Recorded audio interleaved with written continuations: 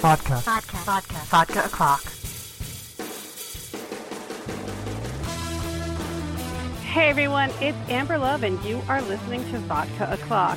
It's going to be a jam-packed, wonderful episode. So before we break into it, don't forget that you can go to Patreon, patreon.com/AmberUnmasked, and that's a great way to sponsor the show and the site and my work. And you can also go to places like Amazon and look up Cardiac Arrest and get my new mystery novel. It's since if you type cardiac arrest in book searches, you generally get a whole bunch of medical things. So just look up Elizabeth Amber Love as my formal pen name and you shall find it. So we've got some announcements too in August 20th and 21st. This year, for 2016, will be Superhero Weekend at Comic Fusion, and that's our big charity event that we do down there. So if you happen to be around New Jersey, please come out and support us. We have wonderful raffles and auctions and cosplay, and you can meet some creators, and it'll be really super fun. So otherwise, everything else, if you want to keep up to date on stuff, go to amberunmasked.com. So joining me today, back on the show, it's been a little bit of a while, but, you know, somebody who's familiar with the show. Paul Aller is here, and we're going to talk about crowdfunding and comics. So, hey, welcome back. I'm glad you're feeling better. Thanks. It's good to be back. Yeah, so we should have done this like in the winter, but I think you got sick, and then I am notoriously sick with allergies, so it's really okay. I'm like the allergy queen. So Paul is here and has a lot of big news to talk about. So first of all, your new website design is beautiful, and you've got a new column, and we're going to talk about crowdfunding, all of that. And Past the Last Mountain is now a Kickstarter. So, happy launch. Thank you. I appreciate that. I'm excited about it. So that I don't forget, I would love for you to talk about the team that's behind Past the Last Mountain. Yeah, absolutely. It's a pretty big team. The book that we're kickstarting is actually kind of in three parts. The first part is the Past the Last Mountain miniseries, which was written by me, and this is all written by me, so I'll just skip that part from here on out. It has art and colors by Louis Joyce, really gorgeous work, over layouts by Gannon Beck. That was the first time I'd worked with a layout artist and a separate artist on a creator-owned book, and that was a really, really, really interesting, really cool. Louis and Gannon kind of mesh in some ways and have different styles in some ways, but like different styles in a way that like they interlocked and were able to create something really cool together. Not different as in no, this doesn't work. So yeah, that was really cool. So that's the 4-issue mini. Then the collection that we're kickstarting will also include a one-shot that you're familiar with called Orc Girl that I did back in 2012, I think it came out originally as just a floppy one-shot. And it was something I created with artist Thomas Boatwright. It's a coming-of-age story about a young orc, and it's set in the same universe as Past the Last Mountain, which we kind of revealed in the last issue of Past the Last Mountain through a little like throwaway reference to Orc Girl. And then after that, there will be more than 20 short comics by different artists, just an incredible lineup. Rebecca Isaacs, Casper Wundervoort from Limbo. I don't know how to pronounce his name. Sorry, Casper. I know, I don't either. Ariel Jovalanos, Jeffrey Verger, J.D. Faith, just a lot of really incredible people. Wingard. I emailed him and asked him how to pronounce it and then forgot. That's how awesome I am. Anyway, yeah, and a lot more people than that. Paul Tucker, who I did Tet with, just a really, really astounding lineup of talent that you have to check out on the Kickstarter page. Like we have veterans, we have people who are like going to be superstars in a couple of years. We have people who are just getting their start. I mean, it's really and we have a couple people who are like designers and fine artists who are literally doing their first comics. And Jeffrey Verger, who's a Native American artist who's best known for his cover work on IDW books and Valiant books, and he did covers on Marvel's Red Wolf. And this is going to be his first interior comics pages that'll be published. And so we're like incredibly excited about that, to show people what this, really well-known, acclaimed cover artist can do when he gets his hands on some interiors. So basically, the book it's a miniseries. It's the Orc Girl one shot, and it's essentially like an 80 or 90 page anthology, all in one. So it's going to be a big 240 page book. I think we say 226 on the Kickstarter page, but that's like hedging in case a couple of the stories don't come through. But yeah, it's probably going to be a 240 page book. Just a really big, thick, juicy tome with just a remarkable amount of content from a ton of just extraordinary artists in it. So I'm very excited about it. Okay, well, I know that I've read Orc Girl before, and Past the Last Mountain you had available for free online. So is all of that other content brand new stuff, or is any of that from Clockwork or, things that people might have seen? We put the first issue of Past the Last Mountain up for free online. The rest of it was up on Comixology, but it was, not for free. But yeah, we put the first issue up basically because we knew that when people read the first issue, they would want to read the rest of it. But yeah, all the rest of it is completely brand new. In fact, I think one of the 2-page shorts was done a couple of years ago and was released at the time. But the rest of it, I think not very many people saw it, honestly. And the rest of them are all totally brand new. Most of them are being worked on even as we speak. So, and the premise of Past the Last Mountain is that there was a war between humans and fantasy creatures like goblins, dragons, orcs, but it's not a fantasy world. It's very much our world, just with these creatures in it. Like I call it a geopolitical fantasy. And the shorts that are going to be in the book all take place during that war. So they're not, a lot of them are war stories, and others are just stories about what people are doing while this war is going on. So, yeah. Okay. Well, I definitely know some of those artists, so, that I know I'm absolutely in love with Gannon's work and Paul Tucker's work and Rebecca Isaacs. So I look forward to seeing some of these people that I've never heard of before. Yeah, absolutely. So with Orc Girl and Past the Last Mountain, as you said, there's sort of like a crossover happening there and familiarity, but something that you do with your stories is you put this intimacy of relationships in, and I don't mean like romantic relationships, I just mean an intimacy of families and people who need to really depend on each other. They sort of adopt each other as families. So where did this particular skill or interest for you come from that, that's what you are really great at? Boy, that's a good question. A crappy childhood, maybe. Maybe a lot of what we write is the thing that's missing from our own lives. I don't know. I do think that relationships are the thing that has always interested me in fiction and in literature. So yeah, that's it's good to hear that comes through in my work.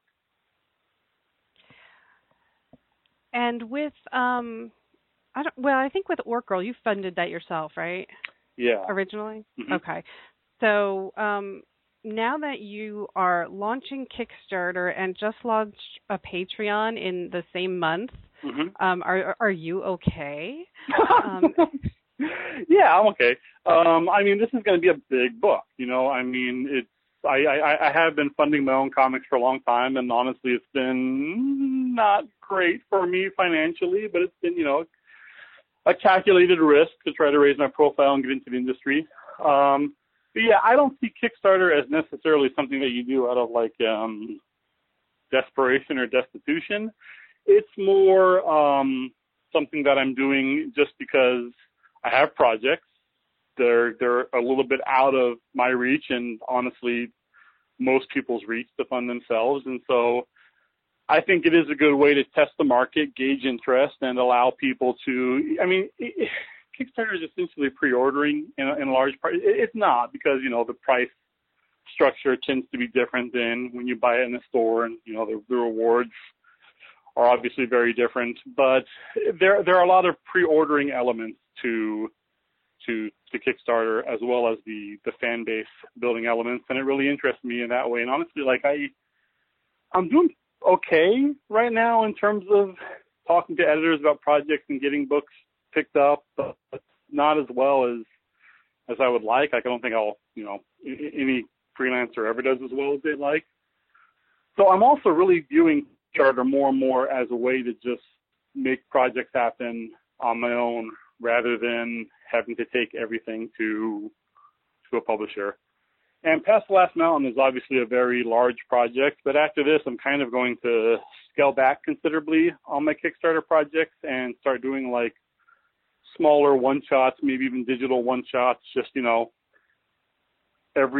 hopefully every 3 or 4 months. Here's another thing I'm doing with this awesome artist. It's, 24 pages.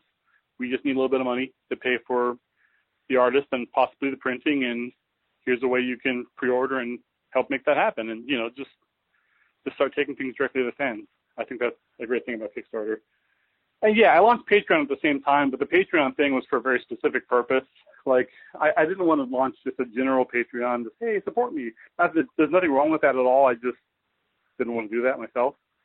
But like you said, I just started writing that column on the craft of writing comics called Imagine and Share, which I know we'll talk about later. So the Patreon is like very specifically geared toward if you like that column and you would like to contribute a little bit to keep it going, because it does take a lot of my time each week to put that together. So that's what the Patreon is for. Right. It's like an online tip jar, which is very different than the way Kickstarter works. Yeah. So I wanted to get into those differences with the crowdfunding tools that are out there, because with Patreon you can also have rewards. You have milestones, and you give people rewards for helping you get to that point. Mm-hmm. But it's different than I think most people avoid mailing out rewards with Patreon. I'm sure there are some artists that will, but right. I'm certainly trying to avoid anything that requires mailing hard copies. Right. Yeah. So with Kickstarter, you need to have all of these packaged goods. You need to have stuff printed. You have some beautiful poster print designs that you're already working on with people, and T-shirts. So are you managing this entire project then, or are you doing like a fulfillment service? How are you getting through it? We're not, as of this moment, doing a fulfillment service. It looks like, the plan right now, well, I should just say the plan, is for everything to be printed and sourced here, and I'll be putting everything together and shipping out most everything, and I'm probably going to do a bulk mailing to Louis, the artist on the book, in Australia, since because he's Australian, we're imagining we'll have a fairly good following there. And so he'll probably get like a bulk package with everyone's rewards and, of course, his own books from the project, and be sending stuff out from there. But yeah, no, we're not doing a fulfillment service as of right now, which is pretty stupid. But that's a skill I'm kind of awful at, but I have some friends who are live for that stuff. They're like uber organized. They're all about, that kind of thing. I've kind of told them, hey, so we're going to have like a party at my house after everything gets in, right? And we're gonna get this done. And they're like, yeah, probably a party here has a couple of weekends in a row. So we'll see how that goes. So right now I'm like, yes, I'm doing it all myself. It's going to be great. But talk to me in a couple months, and I might be singing the praises of a fulfillment company. So how you're running this for? Well, it looks like it's just over a month. Yeah, not exactly a month. like Kickstarter lets you set the exact end date and time now. So I set it to end. I set it to end basically on a Sunday at 5 p.m. Or some point like that. And it's at a time when it'll also be daytime in Sydney, so that Louis can be up and about for the tail end of it as well, because there's not a lot of overlap between his working hours and mine. Okay. And I noticed that you already have some pledge levels that are already all gone. So yeah. It's really amazing. Like the $70 package this has only been going up for a couple days from the time that we're recording this. It launched today, right? Yesterday. Yeah. It launched this morning, less than 12 hours ago. Yeah. So at the time of recording this, and the awesome original Creatures art packages are already all gone, and they were at $70. So but by all means, I think the average that people had was somewhere around, I mean, that was more for like a smaller project. The average was like $25. But so here, because it's a much bigger project, you have a lot more pages to include. I'd say your average, you've got like, you know, a $30 and $40 level and $50 level. Yeah. So that's pretty reasonable.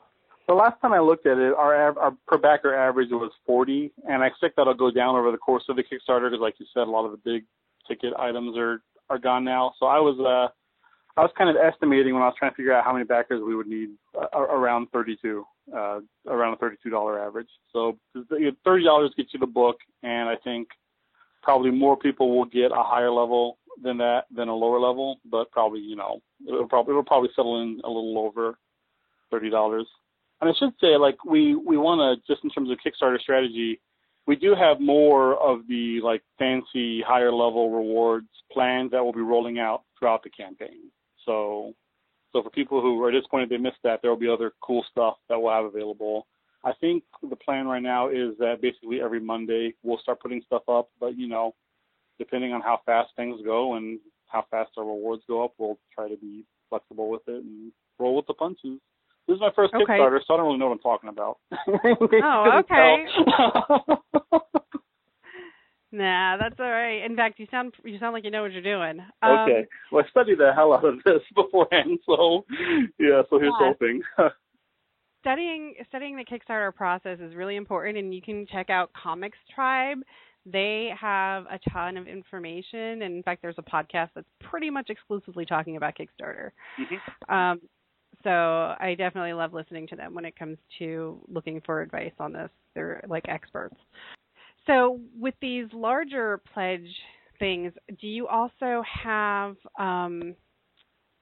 like already ideas or plans for if you surpass the goal that you're looking for, like those unlockable type rewards? Yes, we do. Okay. I didn't really know how high I should plan, so I planned it up to 250% of the goal, which felt really arrogant, and I don't think we're going to hit anywhere near that. But I think it'd be better to you know, plan for an absolute crazy best case scenario than to not do that and kind of get caught flat-footed if that should happen. So.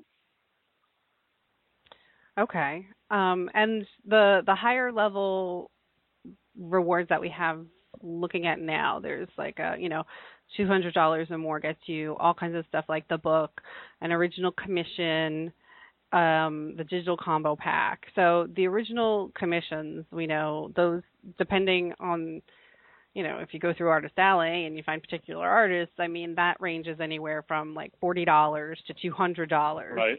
Well, and the thing about those, well, they're both gone, so kind of irrelevant. But the cool thing, and this was Louis' idea about those $200 level ones, is that they're not just commissions, like for art for you to keep. They're actually commissions that you can use for your comic project. So, like when you go to Artist Alley, like you can't buy a sketch in Artist Alley and then put it on the cover of your book. Whereas that $200 level is actually Louis will draw something that you can use as a variant cover, as the main cover, as a marketing piece for your book, really however you want to use it. So when you factor that in, it really is a pretty incredible value. Yeah, and that's really clever. I know that there have been other times when people have offered things like editorial services as a reward. Mm-hmm. I wasn't sure if your name was one of them. For some reason, I thought that you were. Like, I've done script critiques, and I have some script critiques here as well. I've never actually put up as a reward editorial services.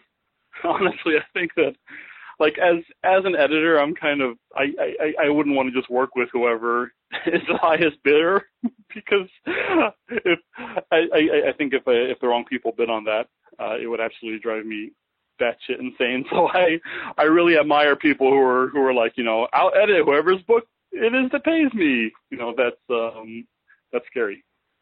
Okay, but there's definitely script critique available. Yes. Yeah. Which is different, and it's really helpful. It helps. I know things that are valuable to me because when you go through so many rewrites of a script, you kind of get like like you think you know what you've written at that point, and you've changed it so many times you've actually forgotten, and somebody will point out, hey, this dude like walked out of the room at this point, and whatever happened to him? Where did he go? Right. Like, oh yeah, got to address that, don't I? Yeah. So that's, critiques are really helpful, and things like watch your character placement, who you have speaking first, especially you, because you letter, you have amazing insight with that, where you can warn people like, hey, this will drive a letterer bonkers right here. Right. So, that's kind of stuff that if you don't do all those other tasks, and as far as the making of comics goes, you might not even be thinking about. Yeah. I will say, when I do a script critique, it includes all that stuff, but that's more like the nitty-gritty stuff. I also try to, I try to dig deeper than that and just look at, the things that you could be doing better from a structural standpoint, from a craft standpoint, kind of like the deeper things that will actually push your writing as a whole forward rather than just, fixing up mistakes that you're making, if that makes sense. Yeah, that's a totally different type of path, a different thing to talk about is, hey, maybe this character's not developing, or, or maybe, you want to change anything like genders or something like that with characters. Right. A lot of what your character stuff do is you have these supernatural creatures that are part of the real world. Mm-hmm. So, but like I said, they all have a very relatable, familiar quality to them. So with Past the Last Mountain, it's like a mama separated from her baby, and what are we going to go through here? What are you going to do to people? Is it going to be torturous? Right.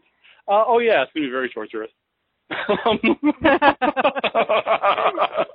Pleasant.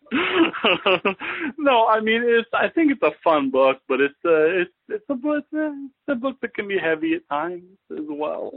Yeah. Yeah.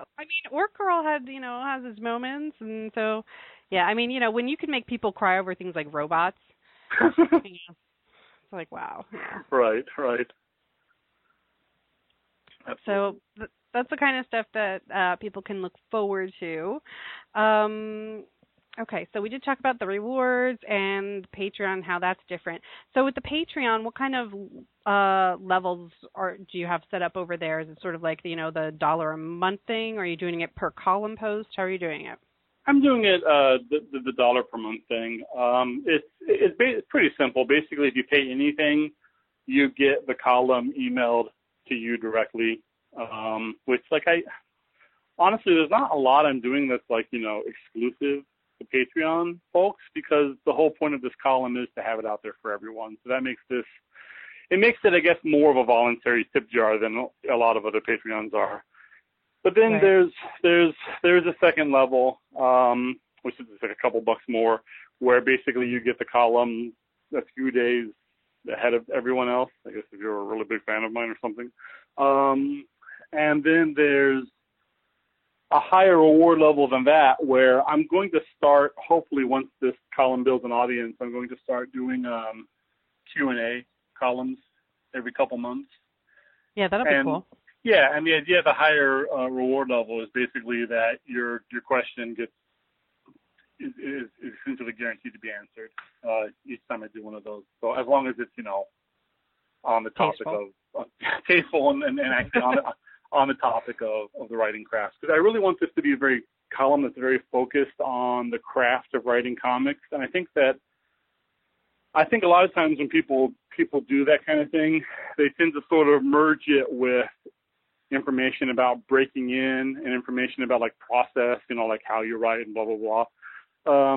Whereas I really want to keep a very narrow focus on the actual writing itself.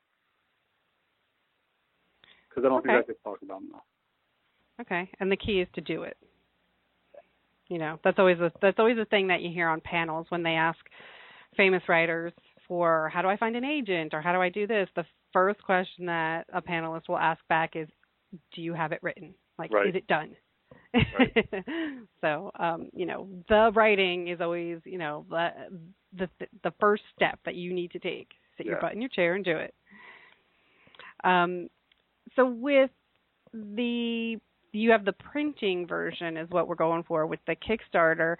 So I was wondering, from a technical standpoint, if there have been big differences and changes to how you need to format things for different, like there's Comixology, which has its own reading platform, and now there's this thing called Stela or Stella, I don't know. And so it seems like things need to, I don't know if they need to technically follow a special format. Like, do page turns matter when you're doing this electronic stuff? Because I don't think they do, but obviously if you're going to print the things, they do. I think they do more. Honestly, I keep the Comixology reader in mind. I guess if you're reading on Comixology like panel by panel, then they don't. Yeah, but since I don't read that way, and it seems to me like a special kind of horror to read a comic that way, I guess I don't tend to keep that in mind.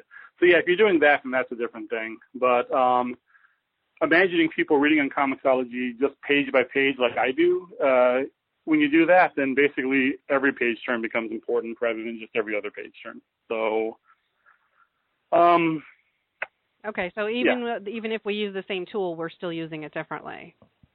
I think so, yeah. Now, Stela, you're right. Stela is a completely different ballgame, and I've never written anything for that kind of format, so I haven't put a lot of thought into how you would do that. But yeah, that's. I don't have an iPhone, so I've never actually read a Stela comic, but I'm at least in its native app. I've read some in like PDF format, but yeah, just from my understanding of the way it works, that is a very different thing that requires a complete rethinking of the structure of the quote unquote page. Okay, yeah, I don't have an iPhone or device either that would read that. Right. But I was curious. Yeah. So, okay. So you're obviously accessible on Twitter, and you're going to hopefully you're hopefully going to get up to this Q&A level with the column. Mm-hmm. So how are you engaging readers? I'm glad that you said that the column will at some point become interactive like that. But how are you engaging with them, and whether it's not just building a fan base like you? That's one thing, is you're not just saying, hey, buy my books, here's a link. Not as well as I should, honestly. And it's something I do because you have to do it in the way the comics industry is now, rather than because it's something that I'm comfortable with it, that I go to naturally. I think Paul Allard just completely left to his own devices, speaking of himself pretentiously in the third person, would be more along the lines of someone who's just like, I made a thing, here it is, bye, I'll see you when I put the next thing out.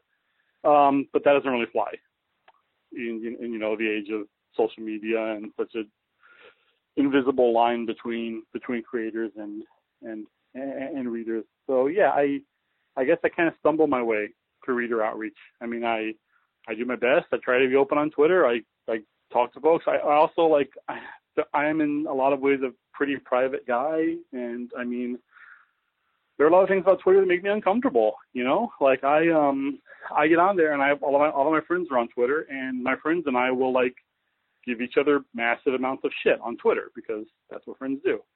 And then someone I don't know will start giving me shit about something, and I'm like, who the fuck is this guy, and why are they doing this? It's making me very uncomfortable. And I realize it's because they see me doing it, and they don't necessarily recognize that it's because, these are guys that I have a pre-existing relationship with. These are the guys that I call and text when I'm having a really shitty time. These are the guys whose couches I sleep on at cons. You know what I mean? So Twitter is weird, because it is. Yeah, I think that happens a lot. It's hard to see on Twitter what people's relationships are, and to then know what level of engagement they desire. And so I think because of that, I've had to learn to just be more open and more flexible than I would like, rather than just being the guy who's always like, how dare you speak to me the way I was just 2 seconds ago speaking to Ryan Lindsay? You know what I mean? So, yeah. Yeah.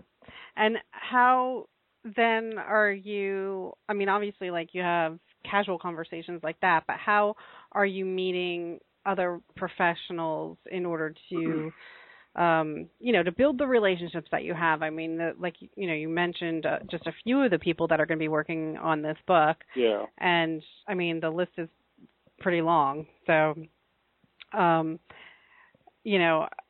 is it just convention networking, or, do you have other tricks up your sleeve? It really is a mix. A lot of it is convention networking.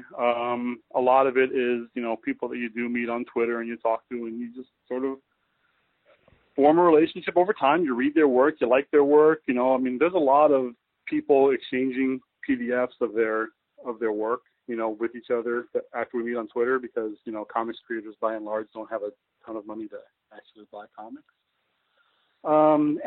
It just sort of happens naturally. Like, to think of some of the bigger names on this book, like Rebecca Isaacs is someone who I met at a con like maybe 3 years ago when I became friends with her and her husband, and this is the first time we're working together.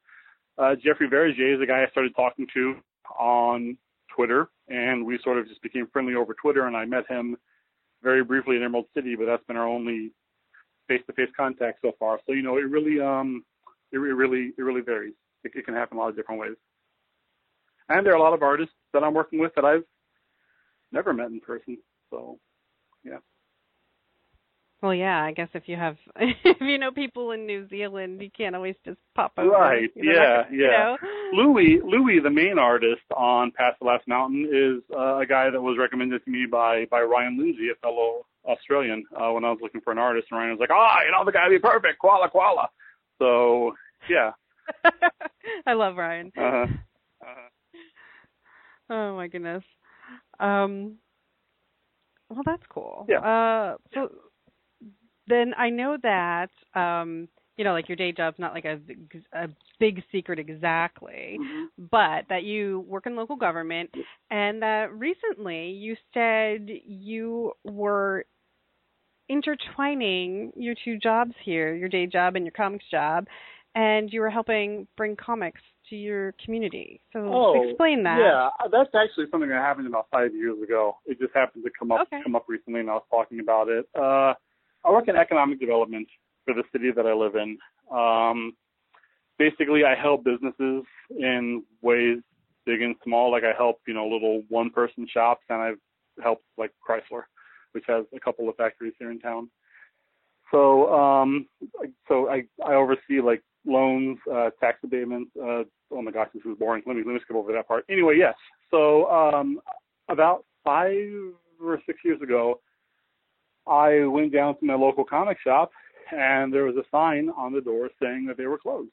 And I was like, well, that's a bummer. Like, not, closed for the day, closed.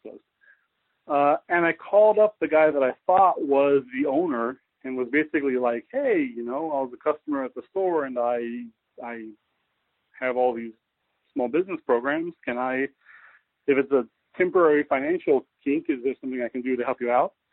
And it turned out he wasn't the owner of the store. He was the manager. But he was interested in opening up his own store. So I was like, all right, that works too, man. So we talked about it, and I helped get him a small business loan, and he was able to open up a shop right in downtown Kokomo. And he's been doing very healthy business ever since then. That's great. Yeah. Because it's, it's so sad when stores close mm-hmm. with, and we can't just blame everything on Amazon, but let's face it, I shop at Amazon too. I have my books on Amazon. Mm-hmm. I mean, it definitely makes life easier, especially if you live in the middle of nowhere. So bookstores of any kind opening, independent shops or cafes, whatever, opening is a really big deal. There was, in fact, one that just opened in Philadelphia, and it figured it wasn't actually opening until the day after I was down there. Yeah, I was like, oh, damn it. I went and I got my new tattoo down there, and it's run by a Black woman. I think she's been talked about in the press plenty. That it's the first, as far as I know, this is what I recall from the story anyway, was that she's the first Black woman to own a comic store. Wow. Yeah, and I'm like, wow, can that really be true? Is that like, I mean, it's 2016. Is it really just happening now? Right. But anyway, perhaps they only meant in Philly. I don't know.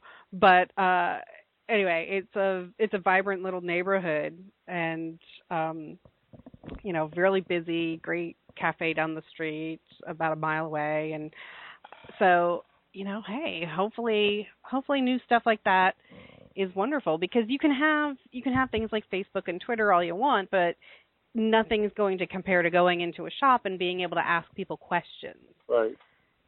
Like, it's just, especially if you are the retailer and you know the madness of like, hey, we're trying to run a Magic tournament right now, and people need to come in and get their comics or their statues or whatever.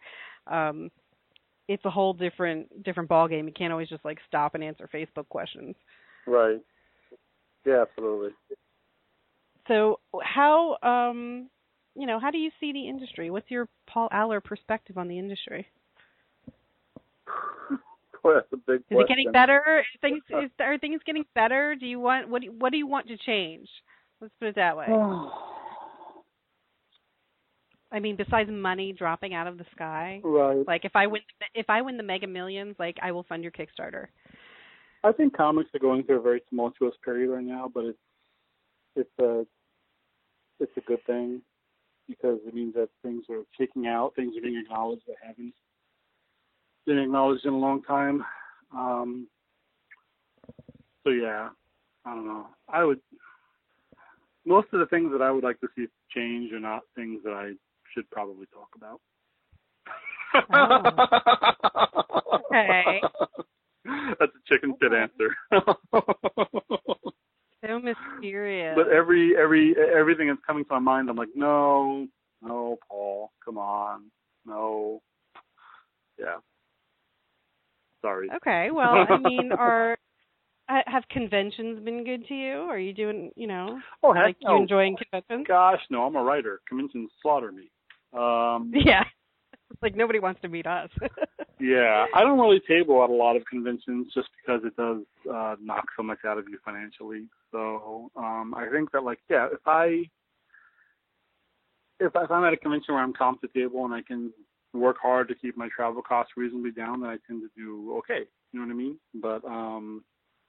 But if you're not careful about keeping those costs in control, it's very easy to flip that equation very quickly. Mhm. So, yeah. So, all right. So, comics, at least in your area, the comic shops are doing well. The cons are okay. How far do you travel? How far do you normally travel for a show? Like, Emerald City seems pretty far from you. Yeah, I do 3 big shows a year. Typically, I always want to do more, but I usually end up just doing these 3, which is Chicago, which is just down the highway from me, a couple hours. Emerald City, because I have family there, so I can I visit my brother and my niece and nephew while I'm out there, and New York, just because I really love spending time in New York every year, and that tends to be the most editor-dense convention, besides San Diego, I guess, but I'm not going to San Diego. So yeah, those tend to be the 3 that I go to, other than shows within driving distance. Okay. Well, speaking of editors, I noticed that you have a Marvel credit to your name. Yeah. Yeah. I mean, because it's like, I mean, I know about the Turtle stuff, like the, TMNT stuff, but seeing a Marvel credit is a pretty big deal. So this was a special Father's Day thing. Tell me about what this was and how you pitched it and how you got involved in it. Well, it's the second Marvel book I've done. Okay. The first one last year, I did a Guardians of the Galaxy animated tie-in. It was a book that tied into the Guardians cartoon. That was a lot of fun. That was an editor I've been talking to for a long time, and he thought that I would be good for that based on my other work. So he kind of just gave me a chance to pitch, and I did a fun little story about Drax getting a cold, and his sneezes tearing the ship apart. And then, yeah, the more recent one was I did a Nova Father's Day story. Marvel is doing this thing, I believe it's being helmed almost entirely by their assistant editors, each one, where it's a series of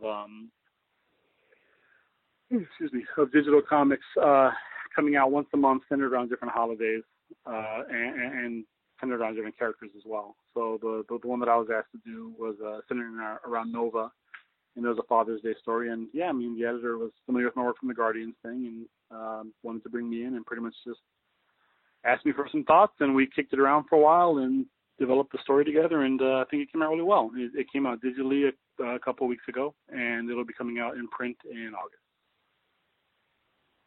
Okay, that's pretty cool. Mm-hmm. You make it sound really easy.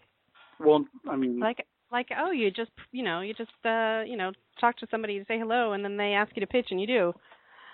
Yeah, just talk to someone for 6 years, and do several creator-owned series, and do a massive amount of work at lower publishers, and then you maybe have a chance at getting a short or two here or there. Yeah, if that's easy, then yeah, it's pretty easy. Yeah, I know that you like the comic book database website. You'd linked to it recently, and it was like, oh my God, he does have a lot of credits. Look at this. Yeah, well, I wasn't being arrogant. It was because I was having a conversation with a fellow creator, and they were like, "You just need more work to your name before people take you seriously." And I'm like, I don't think people realize how much work I've had to my name so far. I think I've managed to fly under the radar pretty well for several years here, despite my best efforts to fly over the radar. Is that a thing? Yes. On the radar? I guess to be on the radar, yeah. Mm-hmm. On the radar? Yeah, well, it's interesting because I know that the Turtles have been a huge thing since, forever, it seems like. Yeah. And it's such a weirdo, bizarre concept. It is, yeah. I mean, it really is super weird. And I guess one of their original creators, I don't know if he was the sole creator, but Kevin Eastman is going to be at this show this weekend that I'm going to. Oh, cool. At Garden State Comic Fest, and I know I think he sold the Turtles for I don't know, an insane amount of money. So I don't think he actually owns them anymore. Right. But he is still a co-writer on IDW's Turtles book, though. Okay. Yep. So it's just, I can't imagine that life.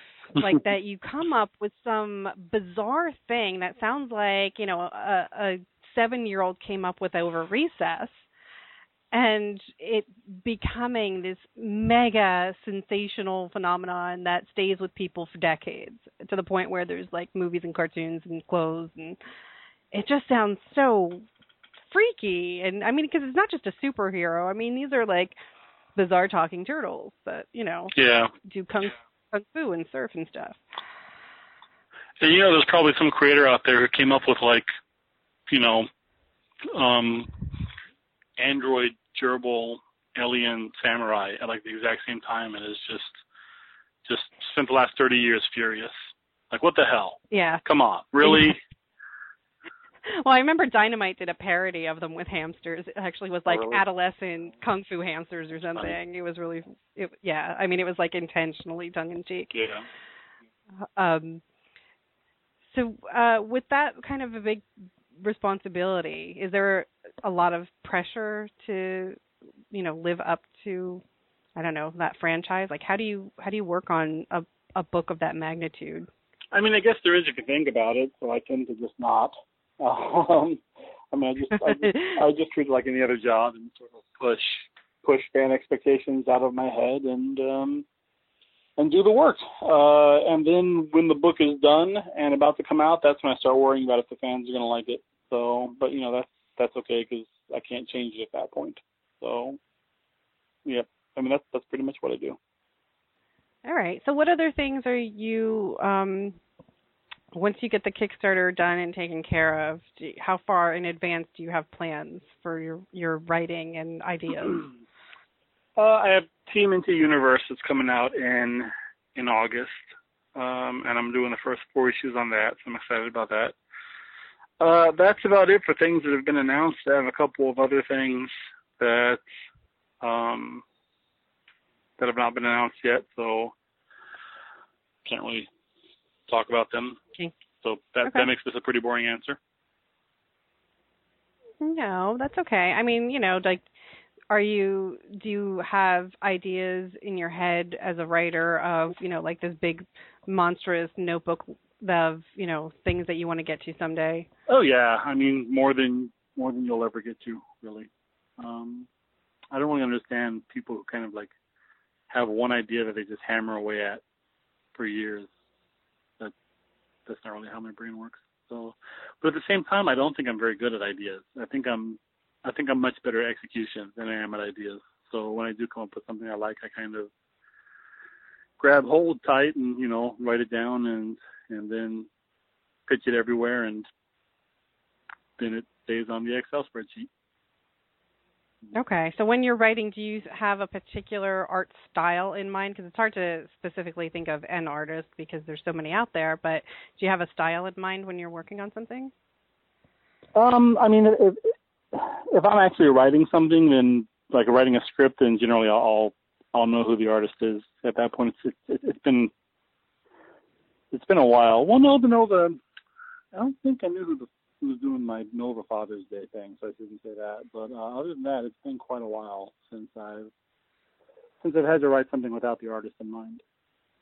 So yeah, Okay. I mean, obviously, if you know who the artist is, then you damn well better be writing toward their style, or you're doing something wrong.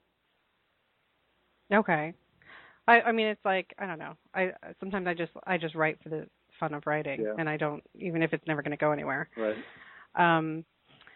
So I know that IDW and Comics Experience have a sort of imprint brand thing happening. Have you done anything through that? Yeah, I had a book called Tet that came out through that last fall as a 4-issue miniseries with Paul Tucker. It was a war-torn Vietnam romance. Okay. I couldn't remember if that was just the regular IDW or if it was through the program. No, that was with Comics Experience. Yeah. Okay. And how was that experience, for you as a creator? I mean, you've obviously, like we were saying, you have enough credits to your name, but it's not, you might not have the recognition of a superstar yet. You're not being flown around the world for conventions, but so what was your experience like with a nice indie imprint that really focused on creator-owned work? It was amazing. I mean, I don't think anyone else would have done that book except for Comics Experience, and IDW was very supportive of it. They let us do exactly the book we wanted to do, and the response that we got was really great. I mean, it was Comics Experience, and Andy Schmidt in particular provided just the right balance of being there to support us in any way we wanted, while also respecting the fact that we had a story that we wanted to tell, and they weren't going to try to poke a stick in that. That's cool. That was a very, like you said, it was a set in wartime. Yeah. You have a lot of war themes. Yes, so. So that was very completely different than the fantasy worlds that you play with in Past the Last Mountain and with Ninja Turtles and stuff like that. Very, realistic world, realistic people. But I imagine that your creative mind has probably been churning away since you were wee little Paul Aller. So what kind of kid were you when, did you play by yourself with very specific toys? Did you have imaginary friends, or were you, always in the schoolyard or always in, down the block playing with, 15 different kids? I was a pretty pensive kid. I had a few very close friends, especially when I lived in San Antonio as a kid. Also, I mean, I grew up sort of shortly before the beginning of more, heavily quote-unquote helicopter parenting. So really, from an extremely young age, we could just go out and be out. So, and I lived in a dense urban area there in San Antonio, and it was kind of a pretty fascinating place. And so we would just go out and explore most days. So yeah, but no, I was a pretty moody kid. I was pretty pensive, so not tremendously different than the way I am now, I guess. So if you could go back and give your little self some advice, what would you say? Chill the fuck out. And hey, don't drop out of college twice. Also, the biggest thing I would say is start reading comics, because I didn't start reading them until I was 28. That's some pretty good advice. Yeah. Yeah, stay in school, read plenty. Read comics at the library so that you are enjoying the form and also not spending an obscene amount of money on them at a very young age. And yeah, libraries are really great. Don't ever buy a long box. Do not go down that dark path, young child. Because you'll have to have it all the time, and you'll end up with like 300 of them. Right. Don't worry. At a certain point, these things will start coming out digitally, and you'll really enjoy reading them on your Kindle, which is a thing you haven't heard of yet. So just stick to the library, buy the stuff you really love, and hold out for digital. And I hope there are no resellers listening. And you will not be able to, auction them and put your kids through college necessarily. Yeah. Exactly. Okay. Well, do you have any last parting words here for the listeners? Yeah. Go to www.passthelastmountain.com and check and make a pledge. There you go.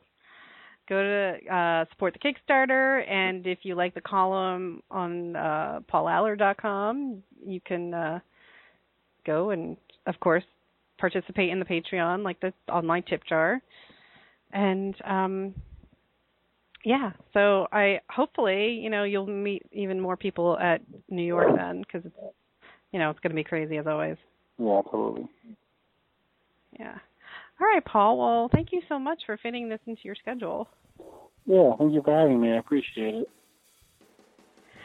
You guys listening, of course, you can find me on Twitter at Elizabeth Amber, and you can support my work at patreon.com/AmberUnmasked. Everything else is at amberunmasked.com.